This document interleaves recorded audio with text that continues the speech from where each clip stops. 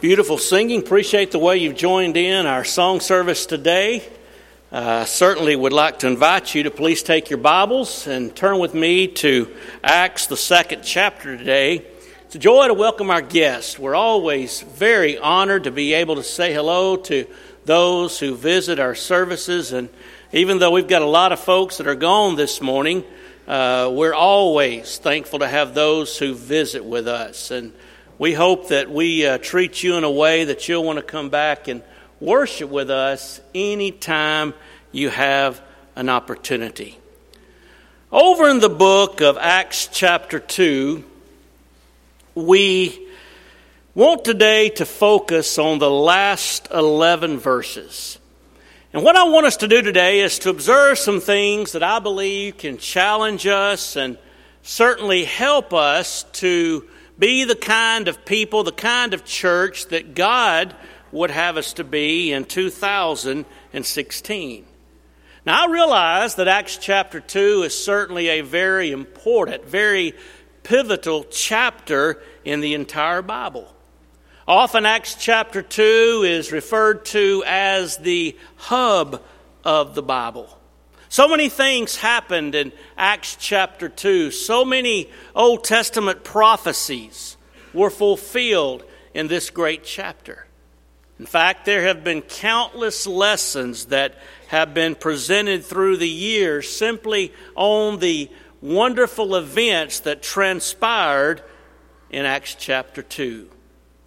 But I don't want us today to look at the first part of this chapter. I don't want us to look at the bulk of Peter's sermon. I don't want us to talk about the Old Testament prophecies and things of that nature. I want us to look at the closing 11 verses. And from those 11 verses, I want us to notice the kind of people that made up this church. Sometimes people ask the question, why can't the church today grow like they did back in the first century? Why can't the church today make progress like they did in such an amazing way back in the first century? Well, we can. The formula for that is found right here. If we implement this formula in our individual lives and in the church as a whole, we'll have this same kind of success, I am convinced. And so it's not just a hope that the church might grow. It can be a reality if we'll focus on these things. First of all, this morning, I want to suggest to you that this church at Jerusalem was, in fact, a responsive church. The people here in Acts chapter 2 were those that were Jews. Their forefathers had been Jews for generations. And we observe here in verse 36 how that Peter brought his sermon to a conclusion. He said, "Therefore, let all the house of Israel know assuredly that God has made this same Jesus, whom you have crucified, both Lord and Christ." In verse 37, when they heard this, they were pricked. They were cut to the heart. And they cried out, "Men and brethren, what shall we do?" Now, these same people that were present here on the day of Pentecost were the very same people who just 50 days earlier had called for and demanded that Jesus Christ be crucified. They cried out, "Let him be crucified."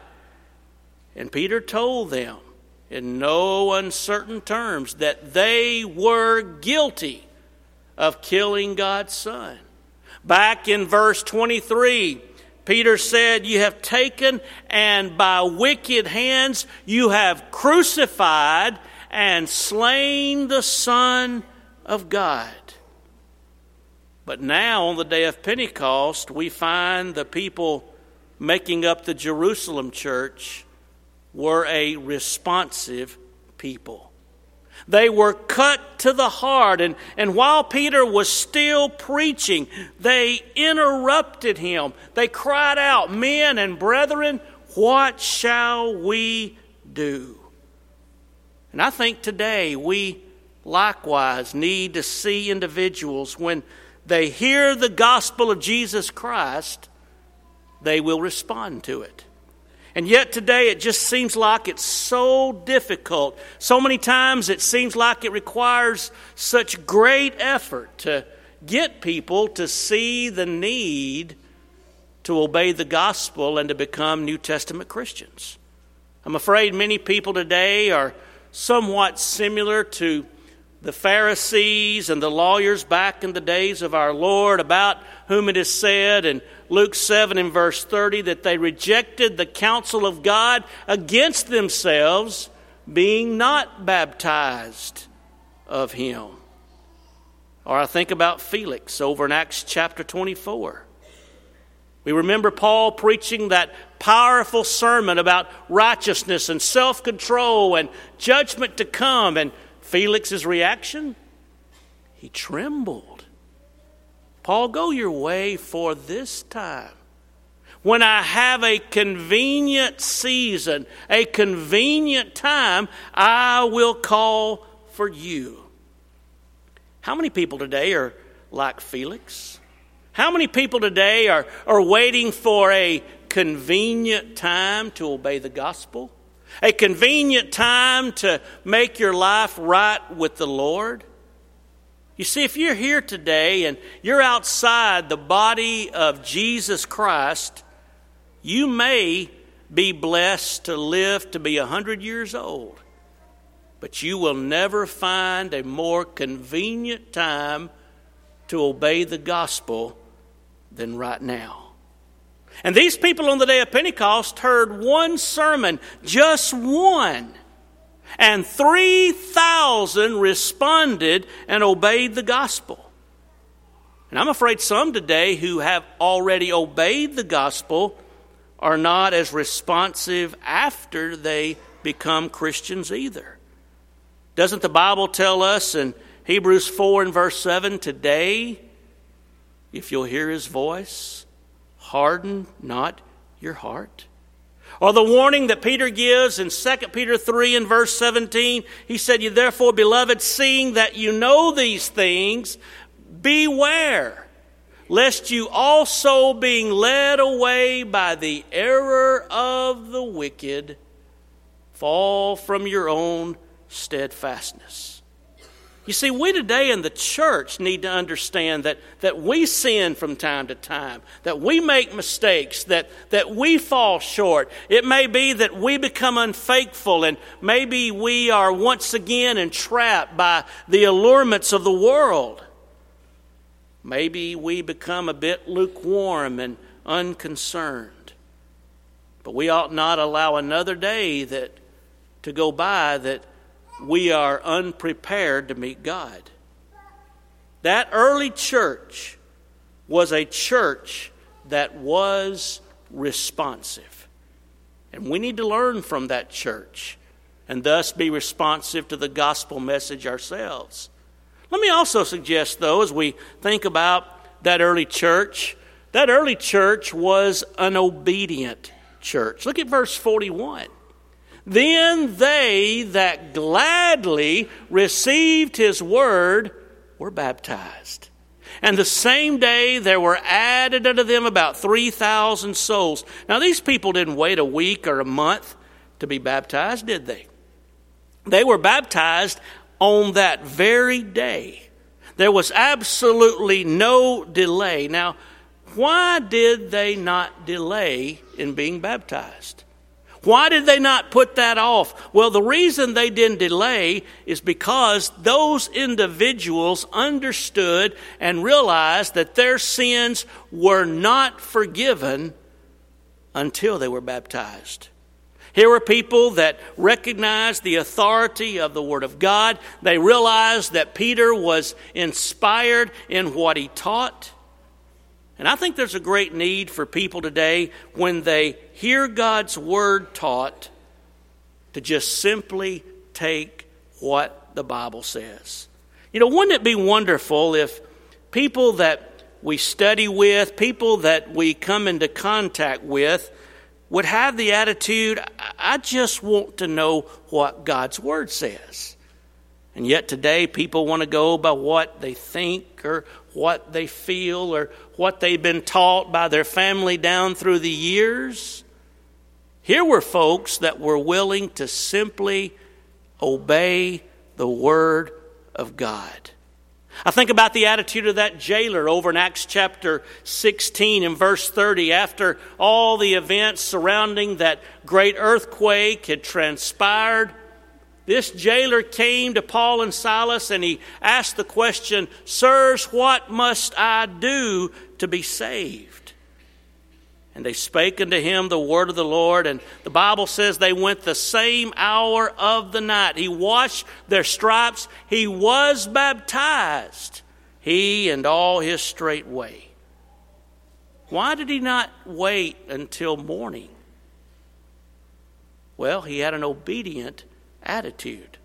Or what about Cornelius and his attitude in Acts 10 and verse 33 as Peter had come and Cornelius said, "Now therefore we are all present here before God to hear all things that has been commanded by God." Wouldn't it be wonderful today if people could just have the attitude, whatever the Bible says, that's exactly what I want to do. And I need to point out that even after we obey the gospel, it's still important that we receive instruction, that we still obey the Word of God. And when we look at this early church, we need to realize that when God makes a statement, He means it. When God gives a commandment, He requires it. And when our lives are found not to be in harmony with the Lord's will, we need to be willing to repent and to change our lives. We need to have the attitude that we need to learn what God's Word says and be obedient to it. But as you think about these folks in Jerusalem and what made them so successful and the kind of people they were, I want to suggest to you that these folks were faithful. This was a faithful church. Look at verse 42. "And they continued steadfastly in the apostles' doctrine, in fellowship, in the breaking of bread, and in prayers." Notice that it says they continued steadfastly. They weren't hot one day and cold the next and on one day and off the next. They weren't spasmodic in their commitment and their dedication to God. And so many times, if we're not really careful, it may be that we're faithful to God when it's convenient. Maybe we're faithful to God when we really like what's going on around us. If everything is to our liking, then we will be faithful. But this early church was a faithful church. And they continued steadfastly. And we need to understand that the apostles' doctrine was completely different from anything they had ever been taught all their lives. And the apostles' doctrine simply means the apostles' teaching. It is the inspired teaching. It came from the Holy Spirit and was revealed to inspired men who revealed that to those in the first century, of which now we have the inspired book that's been given to us by God. The Bible says they continued in the apostles' teaching. Whatever the apostles taught, they recognized the source and they were steadfast in trying to do it. The Bible says, be steadfast, unmovable, always abounding in the work of the Lord. 1 Corinthians 15 and verse 58. We ought never to become satisfied with what we're doing or where we're going, spiritually speaking. We need to have the urgent attitude our Lord talked about in John chapter 9 and verse 4. He said, "We must work the works of him that sent me while it is day, for the night comes when no man can work." Just think about what these apostles taught. For example, they said in 1 Corinthians 4 and verse 2, "It is required in stewards that a man be found faithful. Be faithful unto death, and I'll give you a crown of life." Revelation 2 and verse 10. You think about what they taught about faithfully assembling with the saints, and how the Hebrew writer points out that we're not to forsake the assembling of ourselves together. Many times we just kind of brush that aside. And it's not important to be here on Sunday night or Wednesday night. Those people continued in the apostles' doctrine, in the apostles' teaching. The Bible says here they continued steadfastly in fellowship. And that just simply means here a common interest, active and joint participation. They continued steadfastly in the breaking of bread. And here's a phrase right here that refers directly to the breaking of the Lord's Supper. And we see firsthand how that they observed this over in Acts 20 and verse 7, when the Bible says, "Upon the first day of the week, when the disciples came together to break bread." They continued steadfastly in that apostolic practice. They continued steadfastly in prayer. The early church was a praying church. Jesus had said in Matthew chapter 7 and verse 7, "Ask and you shall receive. Seek and you shall find." Or in Philippians 4 and verse 6, "Be careful, be anxious for nothing, but in everything by prayer and supplication with thanksgiving, let your requests be made known to God."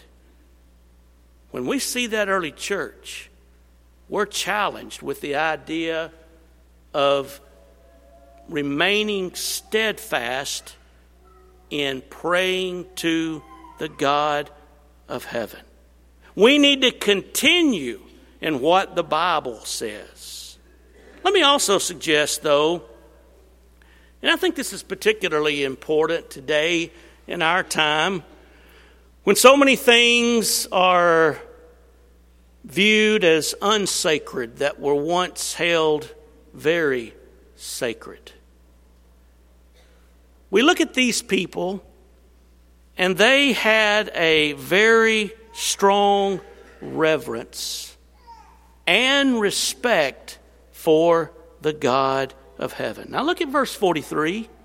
The Bible says, "Fear came upon every soul. Many wonders and signs were done by the apostles." Now the word fear here simply means a very deep and reverential respect, an awe for the God of heaven. I think all of us today ought to open up our Bibles and underline Psalms 4 and verse 4.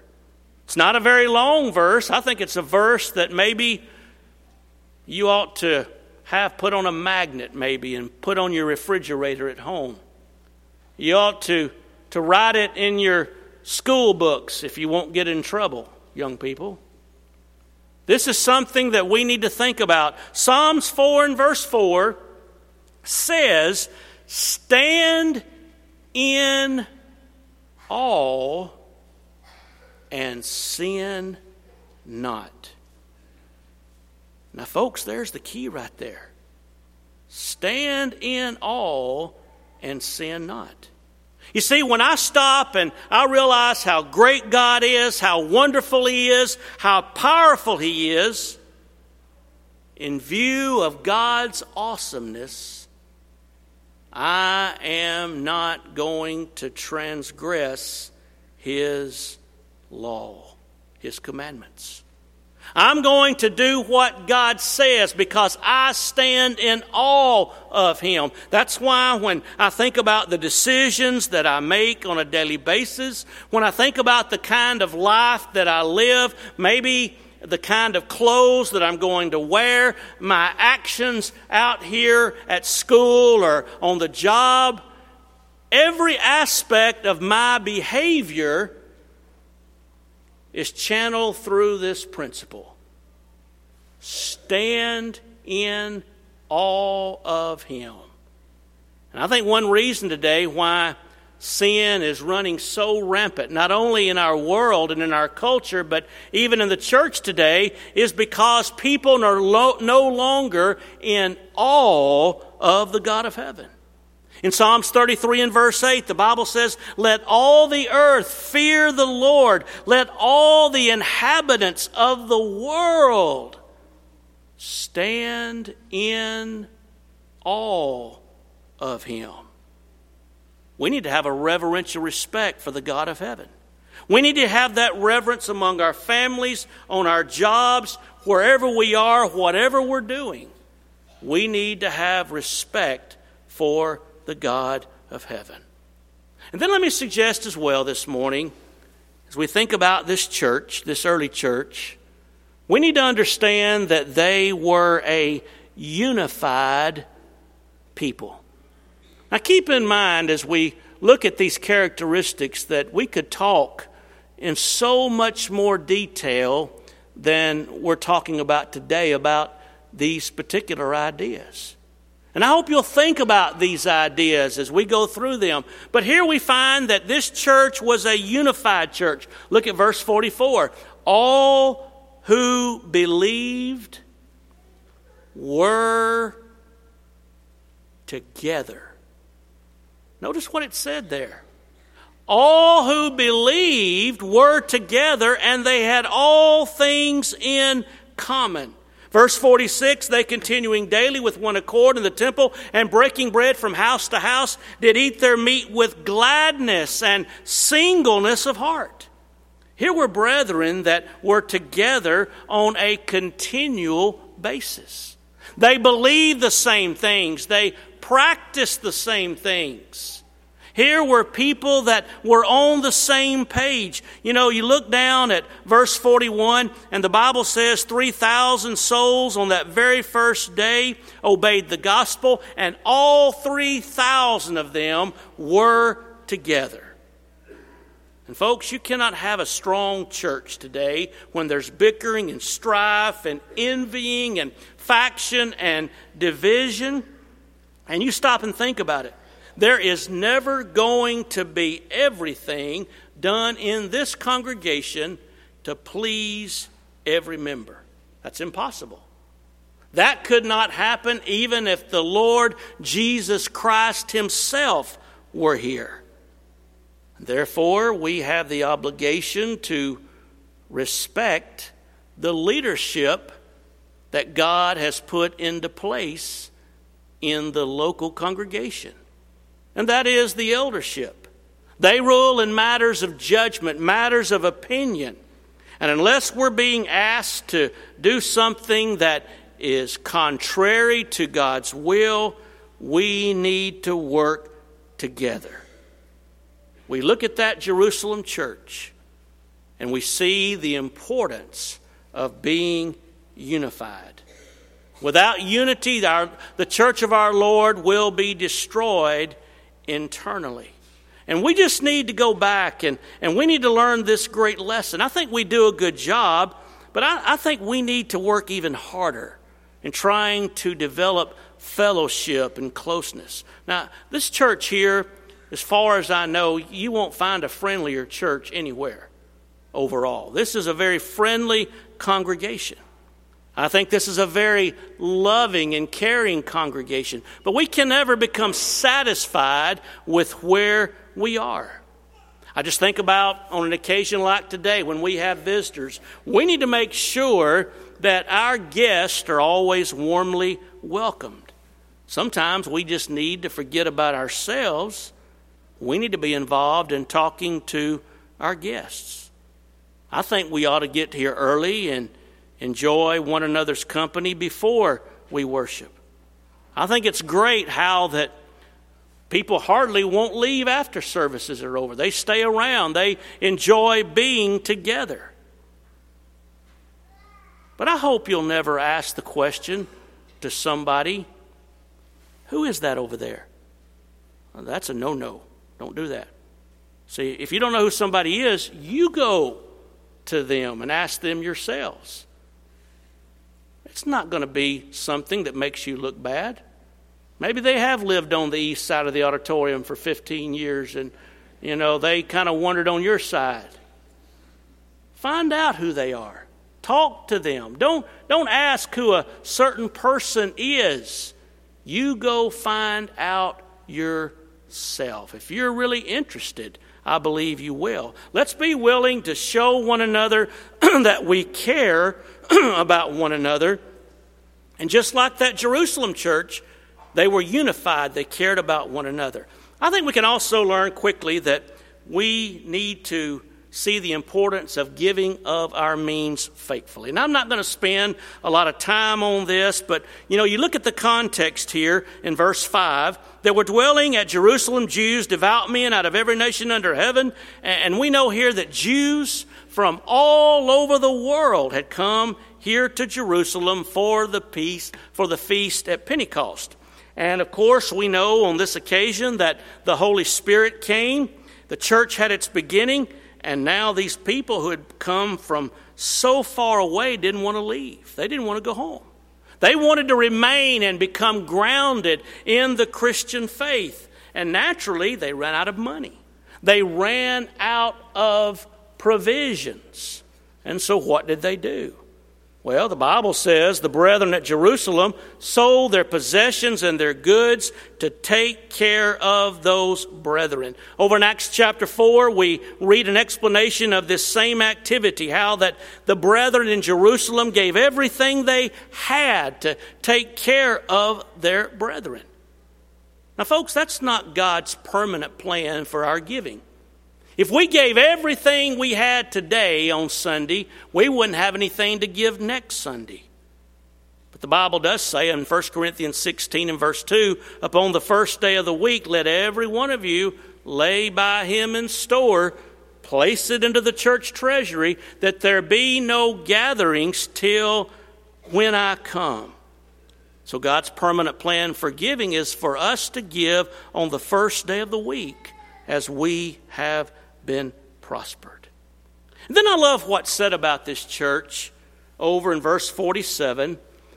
This church was an accepted church, praising God, having favor with all the people.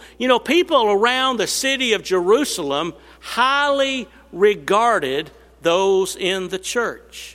No doubt because of the fellowship they enjoyed, the caring, the sharing, the unity that existed, praising God together. People saw the church and the strong bond that existed among brethren. And, that was a very attractive thing. And the church in any community is going to be more accepted when there's a genuine sense of character, when there's a closeness and a care for other people.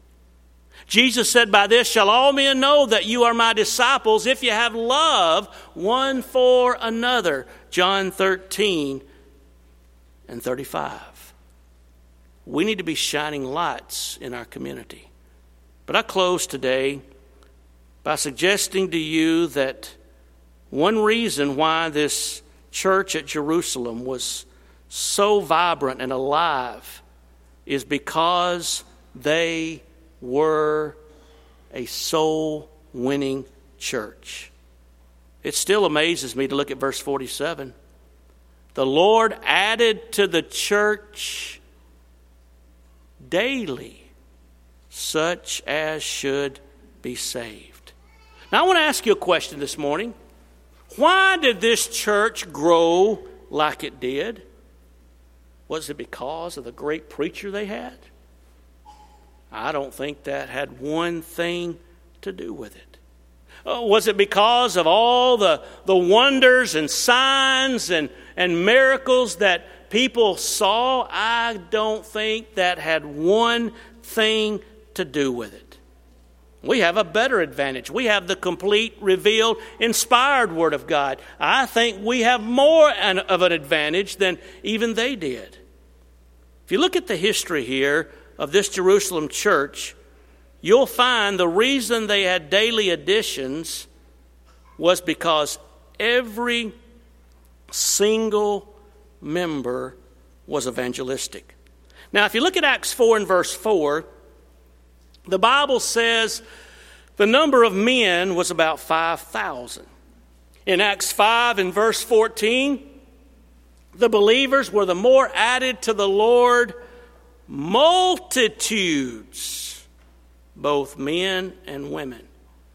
You know, whenever I think about multitudes, you think about Black Friday, right? People hitting all the stores and they're just full wall to wall. Well, the Bible says here, they were added to the Lord multitudes. Look at chapter 6 and verse 1. In those days, when the number of disciples were multiplied. 2 times 2 is 4.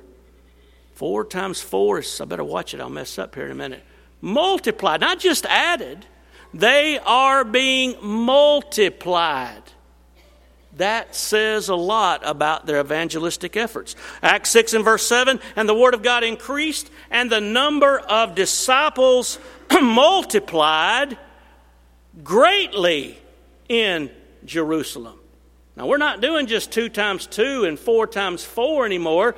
They're multiplying greatly. We're having to learn our 12s and how to multiply those kinds of numbers. They were having tremendous success. The Bible says a great number of priests were obedient to the faith.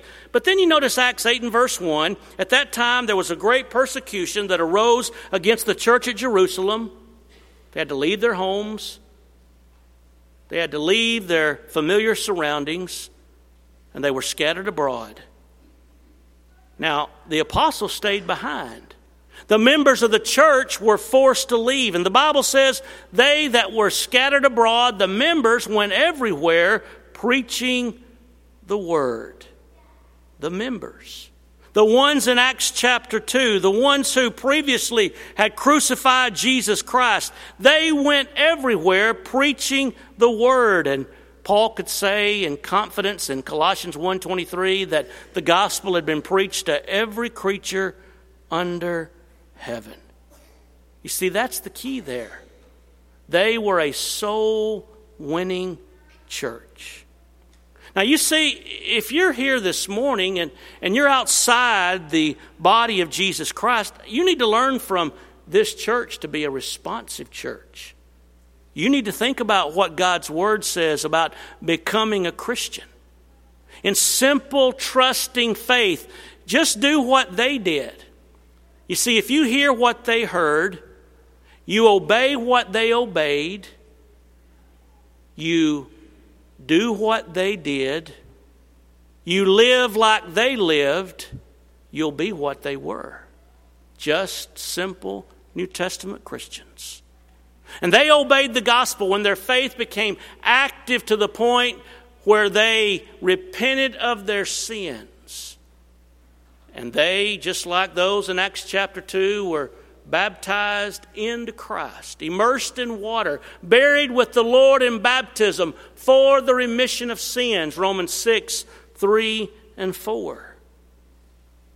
Likewise today, if you're a member of the church and things are not right in your life, you need to be a responsive individual as well.